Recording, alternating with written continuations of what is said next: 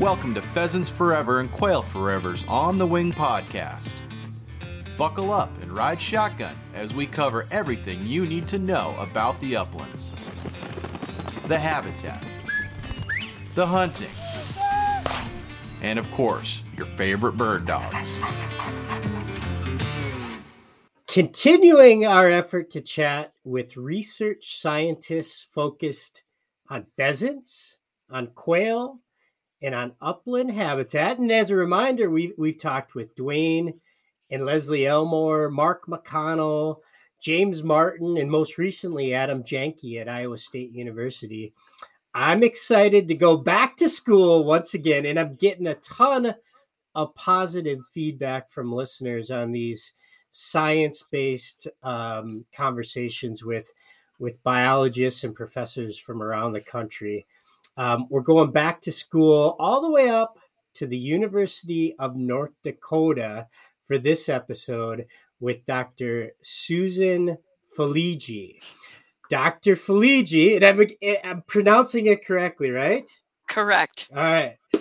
Dr. Faligi is a professor at UND, and our Pheasants Forever and Quail Forever audience may recognize her name as the newest member of our National Board of Directors. Susan is a professor of biology focused on wildlife ecology and management. She studied at Penn State, University of Georgia, and spent some time at Tall Timbers Research Station focused on bobwhite quail while she was going to the University of Georgia. Today, we're going to talk pheasants. Today, we're going to talk quail.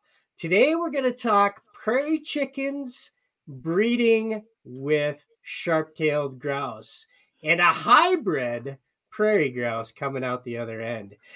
And we've got habitat talk and National Board of Directors talk. We got a full episode ready to roll. And without further ado, Dr. Faligi, Susan, thank you very much for joining this episode of On the Wing podcast. Thanks for making time today. Yeah, thanks for having me. I'm excited to be here. As we record this, April 20th, northern Minnesota is getting blasted with another snowstorm. And you live in Grand Forks, which is winter 9 months out of the year as well. Yes. How much snow do you have on the ground in Grand Forks right now? About a foot. Yep. And we had gotten, 12 or 13 inches last week, and then another 3 or 4 inches for Easter. And there was some blowing this morning coming down as I came to work. So winter persists here. Yeah. Well, the good news is that's going to help the drought situation and fill up some of those temporary and seasonal wetlands for duck production this spring, isn't it? Yes, definitely. The moisture is desperately needed. A lot of the farmers are happy to see that. Ranchers are happy to see that. And certainly the wildlife world, we're definitely happy to see some water. Does make studying some of these birds in this time of the year a little bit challenging, but we'll take the water. So your story, if I recall correctly, starts in the state of Pennsylvania. Is that right? That is correct. So take us from growing up in Pennsylvania and give us an introduction to yourself, your background, where you grew up, what you thought about when you picked your college and what you studied, and a little bit about your career path. Yeah, absolutely. So I was born and raised in Western Pennsylvania in a town called Mercer. It's halfway between Erie, PA and Pittsburgh, PA, which most people can usually at least find those on a map. Mm-hmm. Very early on, I was in a family where my dad and grandfather did a lot of hunting. So I was exposed to the outdoors. We didn't have a lot of neighbors. They were a mile or two away. So, I had just my sister and I, and typically our family dogs, to roll out the door and, play outside. And I always loved that. My dad, he was a very avid outdoorsman. He also worked part-time as a deputy conservation officer for the Pennsylvania Game Commission. So very much that conservation blood, so to speak. I had a chance to inherit that. Mom was a teacher and a little less enthusiastic about the outdoors, comparatively speaking. Though I would say that my dad, my sister, and I are all a little more on the extreme end of that. So perhaps that isn't a fair justification there. But yeah, so very early on, I was very much taken out and seeing a lot of wildlife. Dad was always bringing back game and hunting. He thought he got 2 daughters and he thought, wow, they're going to be super expensive. They're going to want to go shopping with mom. And what's that going to cost me? Well, didn't take him long to realize we were way, way, way more expensive than he thought. Each of us wanted our own Benelli shotguns. My sister got a lab. I ended up with a Chesapeake Bay Retriever. Quad parkas for, going out into the duck marsh because my dad was a pretty avid waterfowler. So we, of course, needed the right gear for that. 2 trips to Saskatchewan, and we'll just say a few shots were fired there. And he realized, yeah, he had 2 very, very expensive daughters. But I got to be outside. My sister was 2 years older than me, so my experiences with hunting were largely started on just tagging along. In Pennsylvania, you have to be, I think this is still the case too, you have to be 12 years old to be able to hunt. And so my sister being a couple years older, she was able to hunt, but I was only allowed to tag along. And let me tell you, I was not going to be left behind. So I learned a lot about the hunting tradition more as a spectator. And I have a really probably different maturation process, if you would, of going through that hunting cycle, because I rapidly got to stages where the sunrise was great, being out there was great, and it wasn't necessarily the harvest as much. But it was exciting when I finally could carry a gun. So, yeah, but very much rich tradition of hunting in my family. And so that was kind of my first start and love of the outdoors. My dad, having connections to the Game Commission, also was able to find that he could take us out duck banding. And so I got to go to a place about 30 minutes north of my house where they did a lot of duck banding. And I remember I was 13 years old. I put a duck band on a duck. It was a bunch of mallards we were banding, and I came home. I kept a hunting journal about all of our trips and stuff, and I wrote, I want to be a waterfowl biologist when I grow up, and I want to be in the wildlife world. Like, you can do this and get paid. And so I was pretty committed to that in a very, very early time frame of life, and I don't think I've ever wavered in that. Maybe a little towards people encouraging me, oh, you could go be a veterinarian that works with animals. But anytime I explored options like that, it was not for me. I wanted to be doing something for conservation. So I did a lot of volunteering with the Game Commission as a high schooler, and then had the chance, obviously, to go off to college as a small town girl who, was very country living. The big universities, I went to several, looked, they were not for me. And so I found a really comfortable place at Penn State Erie, or Penn State Barron. So it's the second largest Penn State campus. It's predominantly an undergraduate institution, but there was a lot of chances to do undergrad research. There was about 4,000 or 5,000 students. So it was a little more of a manageable step, to go. And I loved it. It was great. I got a lot of hands-on experience studying nesting birds with my professors. Did a little bit of songbird work. I got to finally work for the Game Commission as an employee because I was old enough to drive vehicles. So I spent my summers with the migratory bird team, banding ducks, geese, I did upland sandpiper surveys. I got to web tag goslings, band doves. And so it was fantastic. As I approached kind of the near end, well, at that point, I should also add, I met my husband, Chris, as actually was in my freshman year. I met him, and he was also a very avid outdoorsman. And he was always concerned, all the other girlfriends, that when hunting season came, he seemed to be single again. Well, with me, that was a little different in that I wanted to hunt, but I was a bird hunter. He'd never hunted birds. He was an archery hunter to his core. So through undergrad, we swapped bad habits, as we say, because they consume our life quite a bit. And I started to learn a lot more. While I'd done a little bit of deer hunting, I'd consider myself the first day deer hunter with, my gun tag in Pennsylvania. And that was about it. It was back to birds as soon as I could get there. I started to learn a lot more about archery hunting and grew a passion for that. And I taught him a lot about wing shooting, which posed to be also very interesting experiences for both of us. As I was finishing up my undergrad, I knew I needed graduate school to really be successful in the profession.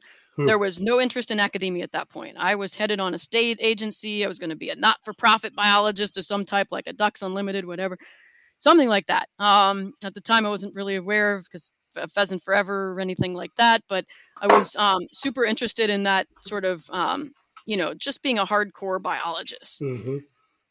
And so I had the opportunity. I interviewed at a few places, and there was a chance to go work on a project down at Tall Timbers with the University of Georgia on bobwhite quail and nest predation. And there were some issues where people were really frustrated with predators consuming a lot of eggs, and what would that mean? And so there was an interest in understanding what predator reductions, like of middle-sized mammals, raccoons, skunks, fox, coyotes, those type things. What that would do for quail populations. And so I had the chance to go. I started as a master's student, but the project was large, cumbersome, and because I had a lot of prior research experience, they let me bypass my master's and go straight for a PhD. And so that was kind of a unique path. It's not a path commonly done, but it is done by some people. And so I went straight for a PhD, and still thinking I'm headed to be a research scientist somewhere, until I got a chance to do some teaching at the tail end of my PhD, and started realizing, to have an impact on conservation, that can look like a lot of different things. Mm-hmm. And it was my last year as a PhD student where I decided, maybe this academic thing could have some interest. And as I was getting to the end of it, there was an opportunity to teach at the University of Georgia as a temporary professor. They had somebody who had just left, and they were trying to hire a position. They had another faculty member, my advisor actually, who was on a sabbatical to go do something abroad. And so I could teach the courses and gain some experience. And in that year, I didn't make a lot of money, but I sure did some soul searching about where I was headed, and found that maybe academics and being able to train the next generation of professionals was more my speed. And then came this job in North Dakota. And ever since I was little, North Dakota, South Dakota, Montana had a ton of appeal. I mean, prairie pothole region, great upland birds, great waterfowl. I mean, it's a good place to be if you're a bird person. And so I had the chance for a dream job, and somehow I managed to get it as a really early, career professional. And so I started in 2011 here at the University of North Dakota. Here at UND, I'm our faculty lead for our fisheries and wildlife program. Part of my job is teaching, so I teach things like wildlife management, techniques in population assessments. So how do you go out and study birds or mammals or anything wildlife? And then other things like ornithology, I teach that. I also research stuff. My biggest interest, obviously, is game birds, and we'll talk more about that. And then I try to do a lot of applied things. So sometimes I've done work on things like piping plovers or least terns and management of water on like the Missouri River and how you make assessments of birds there. So I've dabbled in a lot of things, wind energy, gas and oil, and that's implications on birds. And then I have another part of it that's sort of service related things. And that's things like I advise our student chapter of a professional organization called the Wildlife Society. So I wear a lot of hats, but I have a lot of fun. And sometimes it's hard to see where my job starts and ends. Yeah, that fascinating story. And I've got a couple questions that have popped in my head along the way.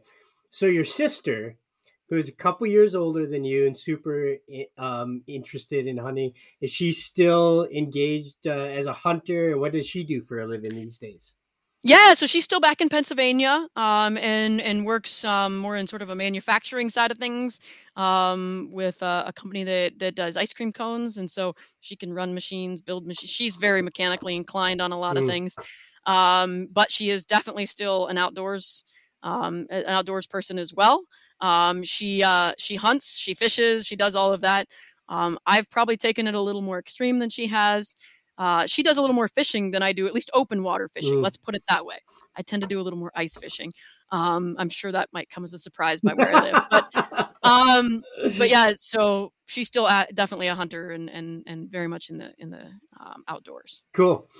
And you talked about, one of the appealing pieces to being a professor or in education is being able to influence sort of the next generation of wildlife professionals and biologists. And I could see the smile on your face as you talk about that, and I can see that super gratifying component of it. For sure.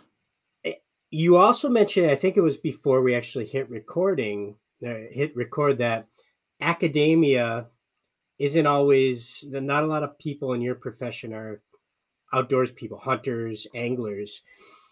How big of an influence does the hunting piece have in your role as a professor? For a program in fisheries and wildlife, it's a huge thing. In some ways, I'm in a very hook and bullet state. Mm-hmm. North Dakota, the culture, we haven't seen the steep declines in the hunting side of it because it's a part of the culture here. And so it makes me actually very accessible and maybe relatable to the students, Mm-hmm. because, I remember I came here and I interviewed and someone was like, "Oh, make sure you don't schedule a test on the opening day of deer season or duck season." And I'm like, well, why would I? I'm not going to be here either. Like, I didn't outwardly say that, but certainly I was thinking it. Like, I knew that, but it came as such a surprise to my colleagues. And so I think it's a piece of it is really important to have that rich history, because hunting and fishing is such a core part of the North American model. Mm-hmm. When we manage wildlife, it's also such a core part of the students I teach here from this region. It's a part of their culture. They've grown up doing this, and so that's a helpful thing to be able to relate with them. But we also now are having an increasing number, as many people know, that don't hunt. And I think I'm a person who can, we've done some mentored hunt stuff with Ducks Unlimited. Pheasants Forever has participated, and North Dakota Game and Fish to help us introduce students, college students who are particularly majoring in fish and wildlife, to hunting that haven't had that experience. And so that's something I'm excited about. We have some really great donors and alumni who have created a game management scholarship here. And to be able to be a faculty member who understands what that means to those folks is also important for our program. Yeah, right on. So you started, I think you said in 2011 at UND? Correct. So has there been a change over time in the number of students that have asked you or had an interest in hunting? I think about what we've been going through the last couple of years with the pandemic.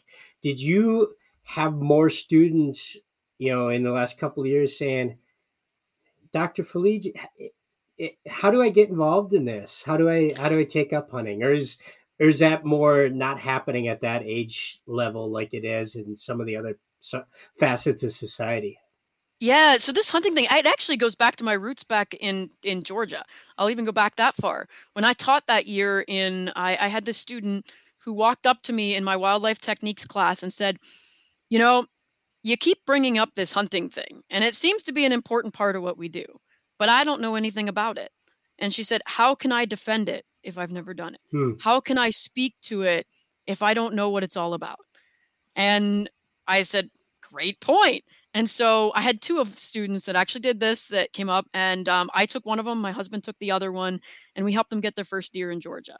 And I realized, wow, that is really important. Here in North Dakota, I didn't immediately find that students were maybe asking that question my first couple years here. But I also say my demographic has changed in North Dakota quite a bit. We are becoming a little bit more female driven in terms of our undergraduate program. I think when I arrived here, 20% of my students were female. Now we're more like 50%. I also have some different kinds of students. Like I have a couple Norwegian students right now in our fish and wildlife program. And one of those joined our mentored hunt this year and got on her first hunt. And she's like, "I've never had a chance to really do that. I fish a lot from Norway, but hunting was not something I got exposed to." And so I think as the demographic of the profession changes, you're going to see people coming from less of those experiences. And I've gotten more of those inquiries, and so they appreciate this. And so I worked with Ducks Unlimited probably about 5 years ago. I guess we started our mentored hunt program, and we asked Game and Fish to help. And there was Kayla Bendel that was with Pheasants Forever at the time. She's now with Game and Fish. She's like, "Oh, I'll help too. No problem." And so, we did our first round of it, and it was very successful. We only, managed about, I think, 8 students the first time around or so, maybe it was 10. And we kind of have kept it fairly small but it's been highly successful. And, we talked about some of the students that, you're teaching and then they go on and stay in the profession. So a two-part question. One thing you'll get to know about me is I have really long-winded questions sometimes. So, That's great. So first part, I know there's a few Pheasants Forever and Quail Forever biologists, employees that work for us now that were students of yours. So first part is that I want to give you an opportunity to throw a shout out to a couple of folks that I know that work for us now. But then I'm curious about if you have any sort of tracking of the students that you've had with that, like percentage wise, are in sort of the wildlife industry, whether with state agencies, the federal government, nonprofits. Do you have any sort of idea of like, they went to school for this and we have X percent that are actually, that's their career? Yeah, I don't have stats off the top of my head on that one. I'll answer maybe your second question. We'll circle back around to a few things there. But relative to the second part of it, I don't actually have the stats on how many have become professionals but I've seen a lot of them go on. I do have a map in my office, which it might be a little hard, and I'm afraid to unplug things right now. But in my office, I put pins in in a map.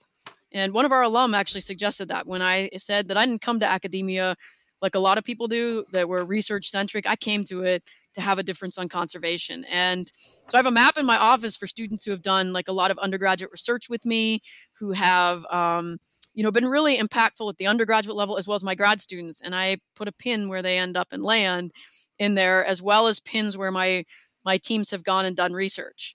And some of those now are up into like Churchill, Manitoba, wow, all the way down to to the south. And so we've done some really cool things.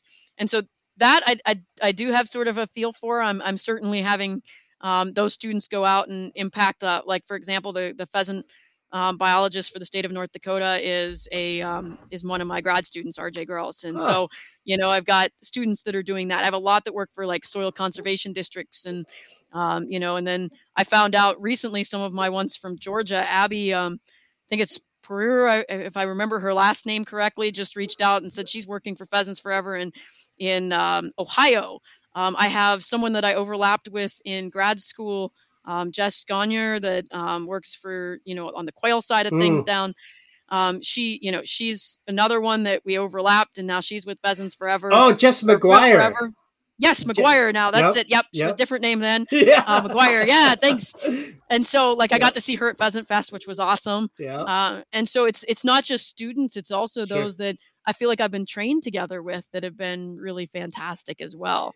And so, it's fun to see. I have a different role, I feel like, in interactions with folks within the profession than, like, say, some of the other board members. Sure. Because some of them are my students, some of them are my colleagues. So that's kind of neat. And if I'm recalling correctly, Anne-Marie Kriptovich, who works for U.S. Fish and Wildlife Service, you crossed paths with, and she's been on this podcast for Pollinator Week. And then Becca Clute, who was on Rooster Road Trip a couple years ago. Yep, in Minnesota. She was one of my graduate students, did actually some sharp-tailed grouse work out in the oil patch.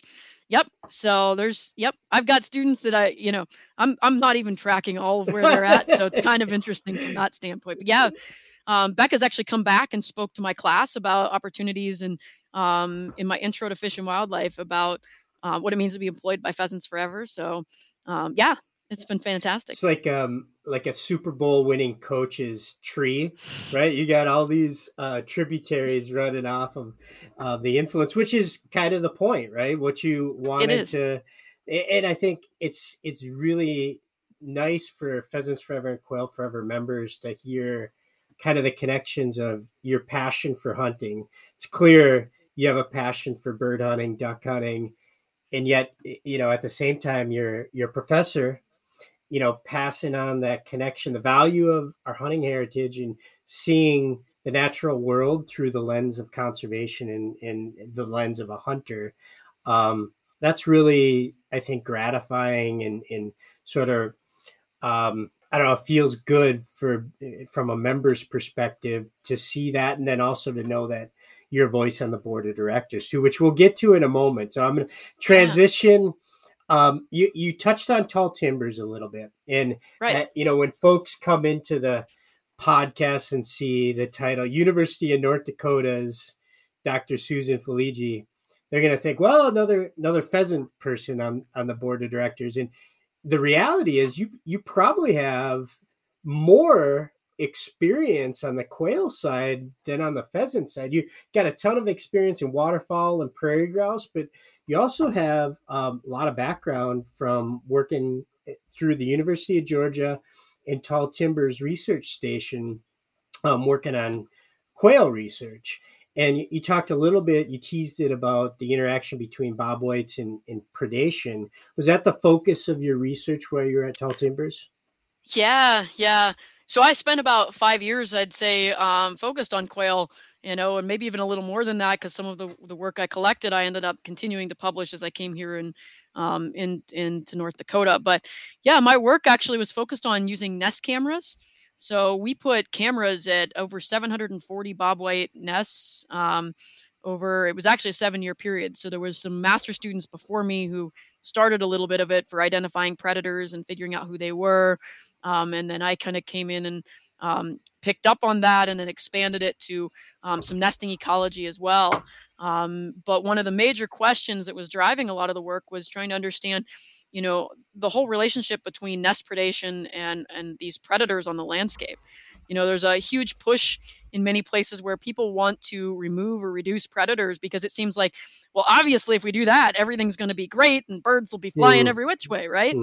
But fundamentally, there's some challenges to what that looks like, and it depends on how you look at predators. So for what we looked at, as we reduced these mesomammal predators, and again, those are things like raccoons, armadillo, fox, bobcat, and we did this. Yeah, skunk. And we did this over, it was actually 6 years and there was a whole flip design to it and whatnot. But there was over 5,000 animals that were removed and actually studied on the predator side on some cool reproductive ecology and other things. But what we found was, well, if you take out that part of the equation in complex ecosystems like the Southeast, there's a bunch of other predators. And so snakes are a really big thing. We don't tend to think about them. But a lot of our predation ended up being as you removed the mesomammals or reduced them, I guess is a better description, you started to see increases in things like snakes. You also, if the eggs were allowed to persist longer on the landscape, we had things like fire ants that would actually destroy the nest right as the eggs were hatching, which is kind of a suboptimal time because now a bird has invested, time to lay 12, 15 eggs, at about an egg a day. She's now done, 20 some days of incubation. We're about to have a hatch and she loses them. That's a big investment, which doesn't make it easy to renest. Now, you have a really long season in the Southeast where you can have 2, 3, sometimes even 4 clutches. But if you spend a lot of it on one and then it fails, that's not a good ideal scenario. And so there were some weird compensation type things that we were actually seeing on that. We also found that just about anything that comes across eggs, we'll eat them. Sure. We had some unique things like we watched white-tailed deer and everyone's like, oh, suddenly deer are huge predators. No, they're not. It only happens every once in a while. But, if you think about this power-packed energy thing that is called an egg, it's full of lots of good stuff. And so anything that comes past it, we'll eat it. And we've seen it with duck eggs as well here in North Dakota. If a deer comes past it, they'll go ahead and sample some eggs. So weird things like that we got to see because we use cameras. And then we also studied things like behaviors. So how do birds spend their time when they're sitting there on the nest? How many times do they leave the nest? Because the more active they are, the more likely they are to draw predators in that can see them. So questions like that, if birds are not in good body condition and they have to leave a lot to go eat, so that trade-off between the nest and their own mommy time, as Becca used to call it with her grouse work, that trade-off is really dependent upon body condition of birds and what they go into a breeding season. So if they have to leave a lot, they can draw predators in. So we looked at all kinds of things like that. Was habitat, like quality and quantity of habitat, a component of the interaction you were studying, or was it purely predator-prey relationships? Most of it was geared towards more straight predator-prey, but I did do a section of it on sort of landscape features. I wanted to understand, where on the landscape were nests most successful? Was it close to certain things like waters, edges in general, Hmm. the size of the quality of that habitat? If you've got good habitat, how big are those blocks? And so I looked at things like composition and factors like that, and then said, does that impact who actually eats the nest? Hmm. And we found some subtle things, but I was operating in really high-end quality habitat. Yeah, tall timbers. I was working in another pine bloom plantation, which is up in like Albany area for Georgia. That's high-end. Like, you have plantation next to plantation, and they've been managing intensely for years. And so I think some of those things were not as apparent because it was such great quality habitat. Yeah. Yeah. You start projecting some of your learnings and it changes, right? When you think about like, okay, the best available habitat is ditches or roadsides, and then it's linear cover, and it's a heck of a lot easier for predators to bounce around on a linear cover and find nests and Right. predate, and versus tall timbers, which is sort of a utopic situation. Absolutely. I mean, I got to work in the premier areas, and so I think that makes a big difference compared to when you work in other areas that are, marginal habitat. And at one point we had discussed questions about, what do you learn from some of this predator prey? Well, one of the most important things, quality habitat. There is nothing better than that. You get short-term fixes maybe when you reduce some predators. When you have marginal habitat, you might get a little better gains by doing that, but nothing replaces high-quality habitat and a large amount of it, so that you don't have those small areas and edges that a lot of predators use. That is one thing that a lot of work shows when you look at predator and prey, is working on edges translates to animals that typically they follow right along it. And if there's not a lot there along those edges to where the birds are right on the edge, they're going to find them, And then you also can think about other dynamics like, if there's not enough quality habitat there, these birds are going to have to go out of that cover for forage. And if they're doing that back and forth makes them vulnerable to predation. Thermal issues here in North Dakota. Thermal issues even in Georgia, but it's the other end of the spectrum. Right. Hot is a big deal there. Compared to here where cold is much more a big deal. Well, you talk about the dynamics, and it is interesting. I think about conversations I've had with biologists related to predators focused on the pheasant range. And I'm thinking particularly about, there's this general public view from a pheasant hunter's perspective that coyotes are public enemy number one.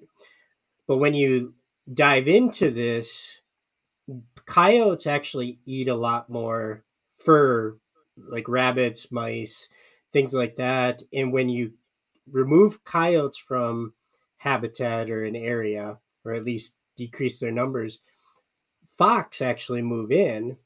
And the reality is fox focus on feathers, pheasants, or other birds. So when some of these areas have these massive coyote shoots, quote unquote shoots or hunts, in the name of pheasants, they're actually creating the reverse of what they want to have happen, because you remove a bunch of coyotes, the fox come in, and the fox actually will focus more on pheasant populations.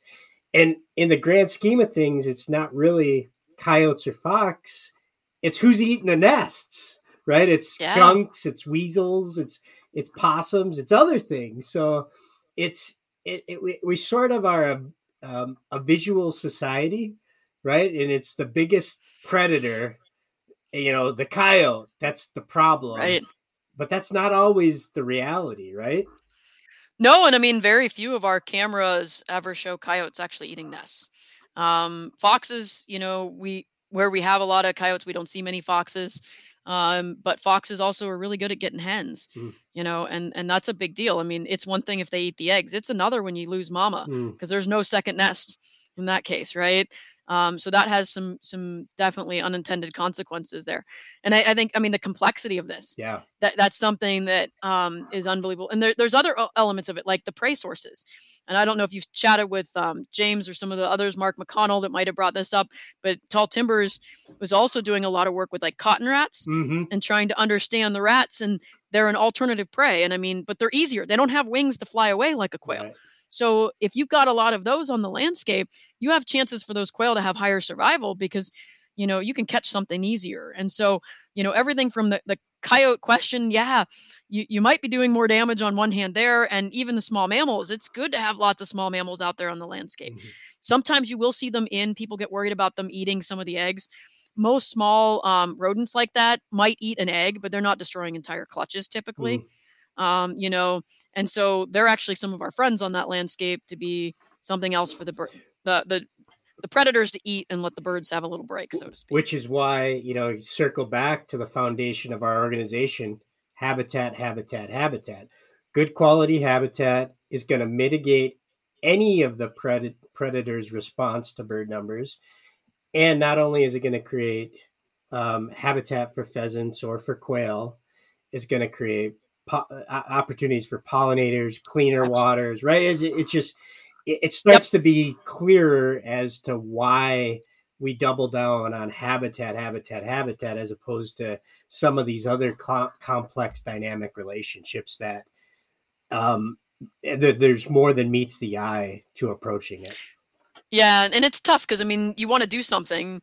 A lot of these people, they want to do something, and sometimes habitat takes a little more time. It's an investment, and it's a progress and work to get there. Whereas, if you reduce some of these predators, you feel like you've done this immediate thing, but it's not always a long-term solution, and sometimes can have unintended consequences for sure. So let's bounce from quail in Georgia all the way to your current state, North Dakota, and talk prairie grouse. And you're doing research right now, and your students are, on the relationship between habitat in sharp-tailed grouse, habitat in greater prairie chickens, and the interaction between those two species. So kind of set us up and tell us what you're studying and what you're learning on that research. Yeah, so let me give you a little back-end story here that it was about 2019 when North Dakota Game and Fish had been doing for a long time some regular monitoring of sharp-tailed grouse and prairie chickens here in eastern North Dakota. And they needed someone to sort of take over these blocks to regularly check them in the spring when birds are on the lek. So you got chickens booming, you got sharp-tails dancing. It's a pretty cool thing to see. And so I said, well, hey, this is a great chance for undergrads to get some experience. There wasn't a hardcore research question. It was more straight monitoring. And so I was like, I'm game. Bring me on here to do this. And I guess put me in, coach, if that makes sense. And I've got a team to go. And so we got an opportunity of something set up where each spring we go and visit these historic leks, as well as just cover the block where we listen to say, okay, where are all the leks at for both sharp-tails and prairie chickens? And a little backstory on prairie chickens. They weren't actually originally in North Dakota. They made their way into North Dakota as small ag kind of started to boom in probably late 1800s-ish. And they did quite well as agriculture sort of moved across the state when it was small ag. So they come at one point from Minnesota, from the east? Yeah, from the east. And so they found that they, worked their way into the state of North Dakota. They did fairly well for a number of years, and even crossed probably 2/3 of the state, I believe it was at one point. They were even into the mixed grass. But as the landscape changed, agriculture became a little bigger, and they're a species that's very sensitive to having like lots of grass with small agriculture kind of mixed in there, if that makes sense. So there's a good synergy with ag. But as that sort of changed that dynamic, we saw them just restricted to the Red River Valley, which is it's a tall grass prairie ecosystem. And so they were here in Grand Forks County, and then south in the Cheyenne Grasslands. So it's very south eastern North Dakota. There's another little small holding of them right now. And so we were getting to watch these ones that are in Grand Forks County here, right literally in our backyard. Some of them I just have to go a mile past my house, and I'm to the leks. It's pretty cool. And so we started monitoring them, and what we were finding is, well, actually, let me back up one more step. We actually brought in birds for a while when they started to decline. The Game and Fish, I say we, that's a very collective we, the North Dakota side of things, brought in birds. And I don't recall the sources of those birds, but they brought birds in, and at one point translocated a whole bunch of them right in my Grand Forks block here. And it was really successful. This would have been in the 90s because they had dwindled really low, and they're like, okay, if we're going to save them, we got to bring some new blood in, try to help these populations out. And around 2005, they peaked out. There were more than 320 booming males in the county. Pretty awesome. A lot of prairie chickens. There were sharp-tails, but not a lot of them. They were not. The sharp-tails tended to be more in the mixed grass, so as you went farther west in the state. And then again, they dwindled off, and we've been on that decline of dwindling. As the dwindling has occurred, we've seen increases in sharp-tails. We've seen changes as well in the landscape in the sense that we've been in a fairly wet cycle since the 90s. So if you go out, there's historic points I've walked to, and I'm standing in the middle of cattails. And you kind of go, I don't think they're booming in this like 2-3 inches of water. And, these cattails that are 4 feet tall. We've also seen, as people have put a lot of Russian olive was a common thing. People put in, for tree line shrubs and stuff like that. And at one point, we as wildlifers thought it was a pretty good thing. And it can provide some wildlife habitat, but it also can be very invasive. And so now a lot of our blocks have a lot of Russian olive in them. And, as soon as a tree pops up, I've seen where there's literally a historic booming site. You'll go there. There's one little tree. There's no chickens to be found. You go several hundred yards, maybe quarter of a mile to a half mile, and suddenly it's wide open grass, and there's your chickens again. That being said, we're very wet because we're in the Red River Valley. So some years ITs, they probably need their life vests because we flood a lot. So they're in really wet prairie is where they are booming. But they really do want that open grass and less shrub cover. Sharp-tails, on the other hand, seem to be tolerant of some level of shrubs. Obviously, they're a grassland-dependent species. They need a lot of grass, but they will handle some of those shrubs. And so where we've seen increases in Russian olive, we've seen increases in sharp-tails and decreases in the chickens. And we've started to see leks that were once booming grounds become booming and dancing grounds. So now you have the opportunity for both of these species to be spending their springs together in the breeding season. And that's entered a new phase of the hybrid. Sharp-tails are very aggressive on the breeding grounds, very aggressive. Prairie chickens tend to be a little bit less aggressive. And so it seems like as prairie chickens have dwindled and the lek becomes more dominated by those sharp-tails are getting maybe more of the breeding opportunities with prairie chickens, and there's just not as many males for the booming grounds. And so, so we've got a lot of hybrids now. It's been kind of interesting to see, kind of disappointing. So when I think about places where sharp-tails and chickens coexist, I think about the Sandhills of Nebraska and Fort Pierre grasslands in South Dakota. Is hybridization happen frequently in some of those places, or is what you're seeing in North Dakota somewhat unique? It's not unique. It's been documented in Wisconsin as well, historically. And then I don't remember explicitly if Nebraska is one of them, but I would assume that they are. There is some hybridization. The thing is, when they have the chance to sort of be separated, they tend to be separated. But I think what we saw was, as there were very few sharp-tails initially, and then there started to be less chickens, you have leks, and you'll see this. We still have this today. You'll have them, the leks right next to each other. So these displaying grounds are really close, like 100 yards apart. And then as the sharp-tails get more of a stronghold and the chickens continue to decline, suddenly now they get closer and closer together, and they're now dancing and booming all together, kind of side by side. And so that's, so I think they try to stay apart to some extent, but once the populations of where there's too few of one or the other, well, they're like, well, these are grouse. There's something going on here. I'll just join this party.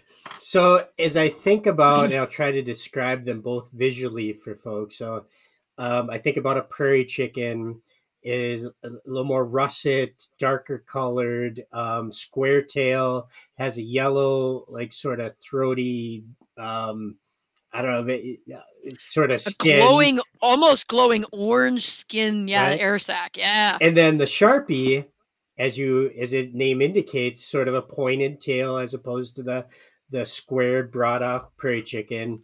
A lot more white, particularly on the feet and the underbelly. The feet are covered in feathers, whereas the chicken is sort of white chicken-like feet. So when they flush, it takes a little while to identify them on the wing, but you can. And when you hold them in your hands, they're pretty easy to identify. When you look at a hybrid, do they take on very specific features of one or the other, or is it choose your own adventure and you get a mixed bag of nuts no matter what happens? Well, it starts, I think, where you get a little bit of both in there. Hmm. Sometimes you see the tail. Sometimes you'll get so you'll have like a sharp tail, but you'll still have the pinnae or ear feathers that come up on a chicken. And you might still see that orange air sac. But then you might start getting more marbling of purple in it, because there's actually a little purple that would be in, sharp tails have that. It's just not a glowing one like you see in, things like we think about sage grouse and prairie chickens, the really glowing big sacs, right? And so you start to get some changes there. And then you really can see it in the males as they display. They're not sure whether to dance, to boom, to jump, to whatever. And their sounds are different too.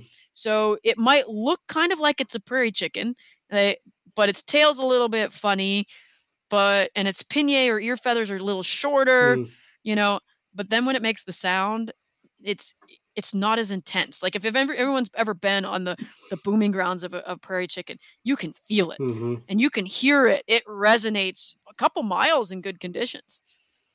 A hybrid doesn't do that.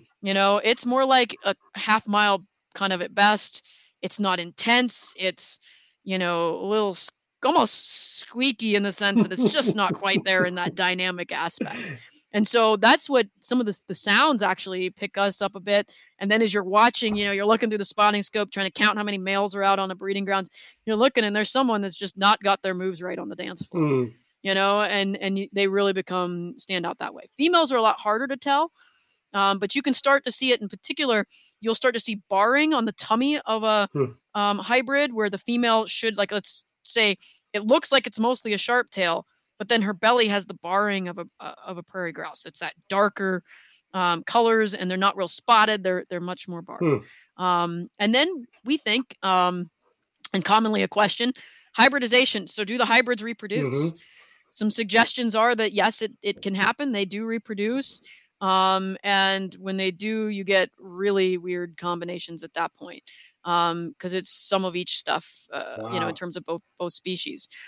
There's not a lot known and really been done to unpack how often those breedings are successful, but it does appear that some of them are. It sounds, as you're describing the male hybrids, I identified as like my puberty years. Really awkward and no dance moves to speak of either. No, they don't know whether to dance and stomp their feet, put their wings out, or whether they should be, doing that little extend their neck and and you'll see them do some of each and try to figure out what that looks like, and then their tail will be the wrong shape, and it can be entertaining. A little sad for them though too. At the same time, you feel a little embarrassed for them at times, and you're like, "That's not working, dude. Try something else."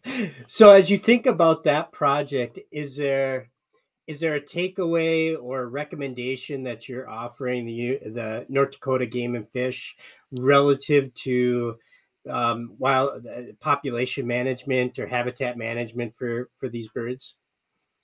I think the biggest thing is, we've got to have high quality grasslands for sure.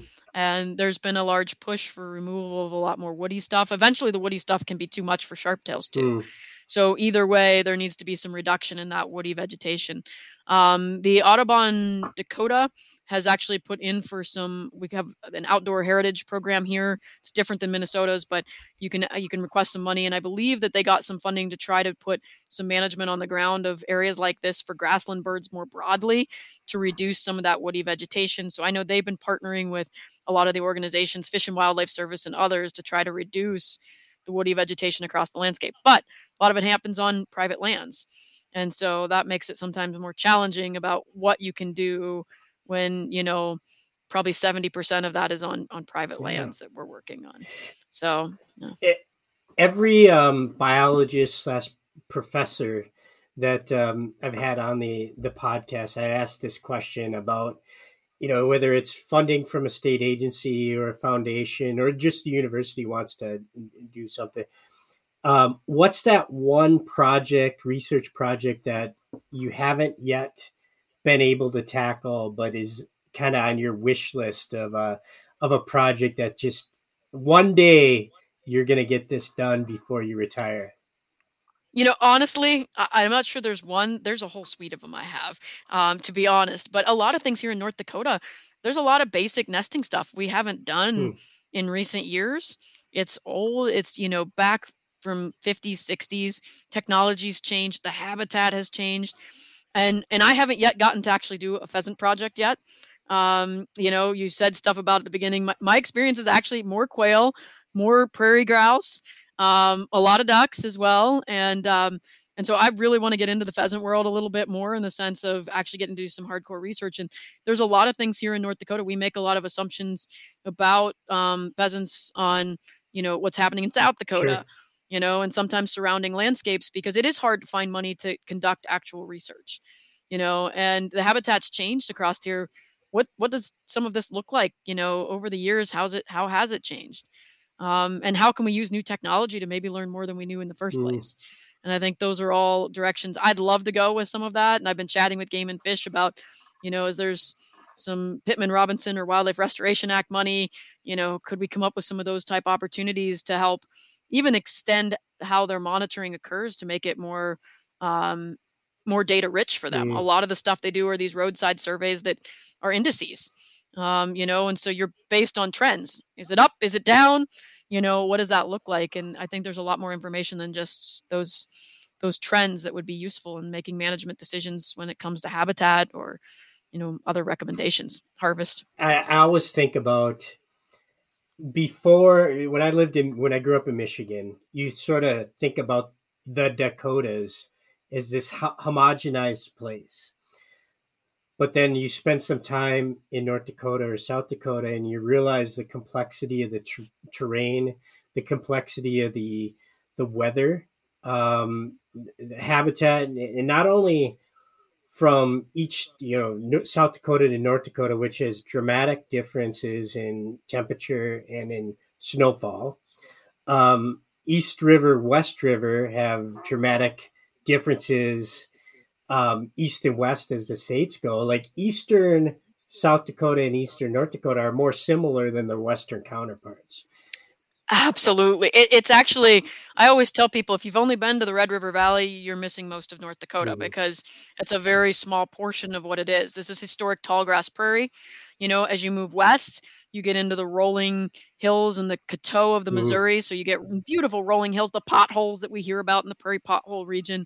A lot of grass. It's mixed grass, so it's varying heights. You get cold and warm stuff, so it's blossoming at all kinds of times and greening up.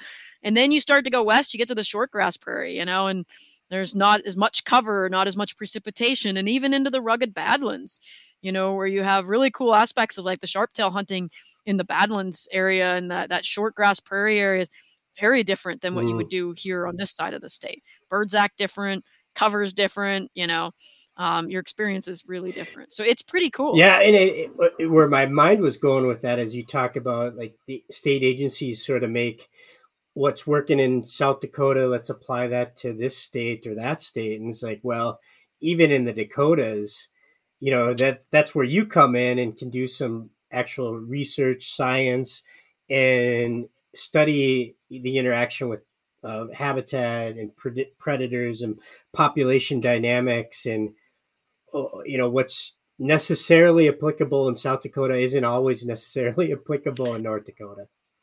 Oh, very much agreed. Very much agreed. And even we've watched these storm systems come across and how they've hit each of these different areas. One might be getting rain, the other's getting snow. And that has huge implications on how animals are responding. If that snow underneath that's ice as well, your winter conditions suddenly made a really big difference. And that varies within the state, but also definitely across states. Right. So I'm going to take us to your role on the board of directors.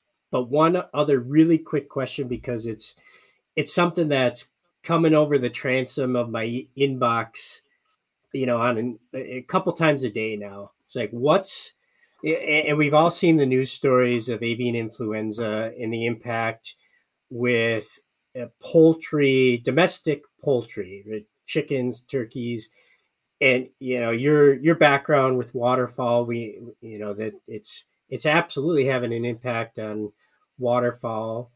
The question comes directed my way: what's the potential ramifications of avian influenza on pheasants and quail? Can you just give kind of a soundbite as to what our members should be aware of, or what they should know related to avian influenza? Yeah, and I'll preface it with, by no means am I a disease biologist of any type, or wildlife disease biologist or wildlife veterinarian, but we are seeing this avian influenza hitting, and it's definitely impacted the waterfowl world. Here in North Dakota, there's been many reports with snow geese as they were coming through as a major one. And then certainly the domestic side, turkeys and chickens, as you mentioned, have been at the forefront of a lot of discussions. And in those cases, they've been trying to be very proactive and removing, all those individuals at a lot of those farms. And that's a way to try to help reduce that spread into wild populations. I have not heard at this point, and I will say I'm not exactly in the loop on all of that. I've been hearing more a little bit from the waterfowl front, that there's anything going on necessarily in the upland populations, but there's definitely the potential of things to go from, these domestic farms. I think the turkeys right now are probably a little bit more at the forefront of some things, because some of the turkeys and their movement, their congregations as well at like different places, feedlots and stuff like that in the winter here, they're still kind of congregated as they're starting to separate out with breeding grounds. But if we did get some interaction there, it could be definitely impactful on populations like that. But, it depends. The biggest thing is it depends on who gets exposed to it. Where is that overlap? So if you've got some of these upland birds, interacting where maybe there's some waterfowl, there could be some potential chances for it to spread there. And certainly the concern with poultry and turkey industry on the private side, where those interactions happen, that's a big thing. But, USDA has been very proactive trying to manage those.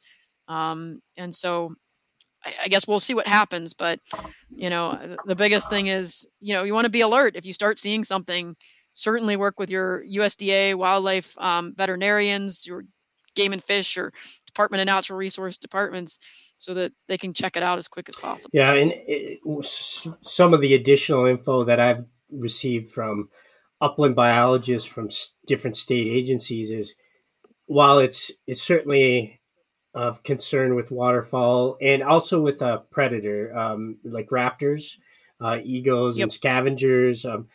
Absolutely. The potential risk is significantly less with upland birds, pheasants, and quail, just because they're dispersed and there's not a lot of congregation and interaction with some of the other birds that occur. I believe to date, there's not even a case of a songbird contracting it in the United States. So while we should all be aware of this, it's from a pheasant, quail, upland, prairie grouse, it's probably relatively low concern compared to some of the other things. I would definitely agree. There's other things like you mentioned, the waterfowl, where there's much more concerns right now, and it's having some impacts. Yeah. All right, let's round the corner to third base and talk about, you're the newest member of our national board of directors for Pheasants Forever and Quail Forever. I believe you started January of this year. So that's correct. About 5 months, give or take, at this point. Still getting your feet wet for sure, but kind of give us your take on, what led you to be, it's like, yeah, this is something I want to do, and sort of your perspective and your vision for your role. Yeah, I was actually kind of surprised when I got asked to be a part of the board. I was having discussions with some folks with different leadership and state side of things here in North Dakota about Pheasants Forever and how could we get our students more involved, internships, having those dialogues. Turns out one of our alum, Marilyn Vetter, who's the vice chair of the board, was also, I got a chance to interact with her. And the next thing I know, she suddenly, sort of saying, you ever thought about a board of directors position or something? not really. I was just thinking about internships right now, but let's talk, and I had a lot of things going on. And so we talked back and forth. It's been probably a year or a year and a half of some discussions when they sort of first sort of planted the seed, if that makes sense. And, just would you have interest? What would that look like? Kind of thing. Do you even know about this? What do you want to know about the organization? And so I got great chances to talk with board members and learn from them. And wow, I found the board to be really dynamic. I got some chances with leadership. And of course, as most people know, Howard is a very, very dynamic individual. And I saw his energy, his excitement, and he even came to my classroom and did a whole thing about, like, we had students develop what this National Grassland Act. If we were to create it, what would the students think, and build that as we went through different policies and programs, and it was quickly becoming apparent to me that this is an organization that I share a lot of real deep passions in terms of the mission. And it was an organization doing things in ways that I thought were very proactive and exciting. And so, they circled back with me and were like, so how about this board membership? Would you do it? And so I finally said, yeah, I'll do it. Once I got to know everybody, I was pretty excited about that possibility. So I started officially in January. I got to do a little informal board gathering with folks in Kansas, and that was a great introduction to seeing some of the volunteers, meeting a few board members, meeting some of the staff. And then, of course, I got the chance for the first in-person board meeting that had been happening in like years, I guess, from COVID aspects, at Pheasant Fest and Quail Fest, or Quail Classic. And wow, was that cool. I came back pretty invigorated from that experience. It's a great organization, and I could feel the energy and the passion. And, when I actually officially started on this board and there was that press release, several members of the staff and even a few volunteers sent me these emails, and it's like, welcome to the family, and it's true that what I saw at Pheasant Fest and Quail Classic, it's a big family, and that's pretty cool. And I know we've had members of our national board of directors who have been biologists, professors in the past. Dr. Ken Higgins is a name that comes to mind. But at present, I believe you're the only professor research scientist. So you're filling that niche. What other niches do you see yourself filling from a perspective on the board of directors? Admittedly, I am still learning this because I am just getting to know all of the many facets of the board and the cool things that they all bring in terms of all the board members. But I think I'm kind of a unique combination. I'm that academic. I'm a researcher. I'm an educator. I'm a lifelong hunter. A real mix. I'm a mom. I didn't really get into my story on that side of things, but I have a 4-year-old daughter who, she doesn't really know anything but the outdoors. I mean, she's been ice fishing since she was 6 weeks old. She did her first turkey hunt at 4 months old. So, there's some elements of being a mom who's got a young child, and so those are really key parts of a dynamic that I think is a bit unique in that whole combination. I think about science all the time in the fact of my day job here.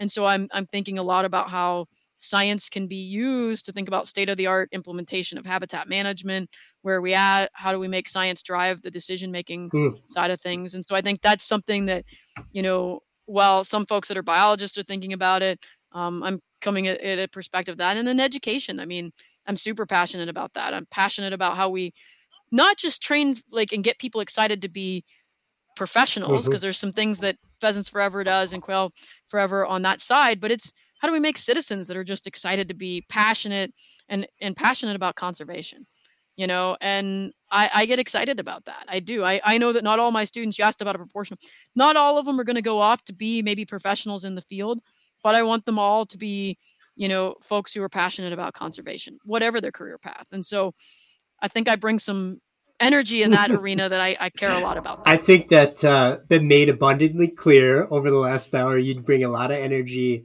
a lot of passion. Our members, Pheasants Forever and Quail Forever members across the country should be super proud to have you on the board of directors representing their interests from such a diverse set of perspectives, whether that's, as you articulated, the science hat, the teacher hat, the female hat, the mom hat, the hunter. You bring a wealth of both depth and breadth of perspective, and it's pretty exciting to have you on the leadership of the organization. And I appreciate you spending so much time with me today. Well, thank you for the opportunity. I'm really excited and honored to be a part of this, this organization. It really excites me as I see like all the energy and the passion, and I mean the staff and the volunteers have a no quit attitude that's just awesome. Everybody doesn't see obstacles in front of them; they see we got to find the next creative solution as we look at the future. And I'm really excited about that. I'm excited to be a part of it, and I'm excited to learn from everybody. I think there's a lot I can learn, and I hope to bring it back to my students here at the University of North Dakota and say, hey, this is what the profession needs. Let's make sure you're prepared for it. Let's make sure you can hit the ground running for that. So that's going to be my question related to closing thoughts, right? Normally I just sort of lob it at what's your closing thought, but I'm thinking, okay, so you're approaching the end of the school year, the graduation time. What do you tell those students, your last bit of advice when they leave the classroom and go off into find a career? Is there a nugget you leave those students with? I think the biggest thing is don't lose your passion. You got to keep at it. The profession of conservation at times can be a little bit daunting, and it can have its challenges, and it can look like maybe we're at odds with a lot of things. But I think that when you look at especially Pheasants Forever and Quail Forever's approach, partnerships are key. So I tell them, be passionate and find allies, find partnerships, be creative about those. And I think you'll be able to accomplish a lot of great things by doing that. And then come back and see me and let me know what you're up to from time to time. That's always a good thing too. So, but no, I'm so excited about all of this, and I'm really grateful for the opportunity to join you today, and to get to be a part of the Quail and Pheasants Forever family. Well, thank you so much for making time. For folks that want to, ask you about becoming a student at UND, or maybe there's a grant funder out there that wants to fund that next big project. You're super easy to find.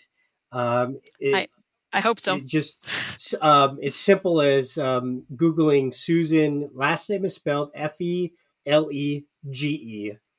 and University of North Dakota, and your phone number, your email, everything pops up there, and people can find you and ask questions that hopefully this podcast is created as a catalyst in their minds. So again, I really appreciate you spending the time, Susan. Yeah, thanks so much. Appreciate you having me. Absolutely. All right, folks, thank you for listening to this episode of On the Wing podcast. I'm Bob St. Pierre, reminding you to always follow the dog. Something good will rise. Thanks for listening.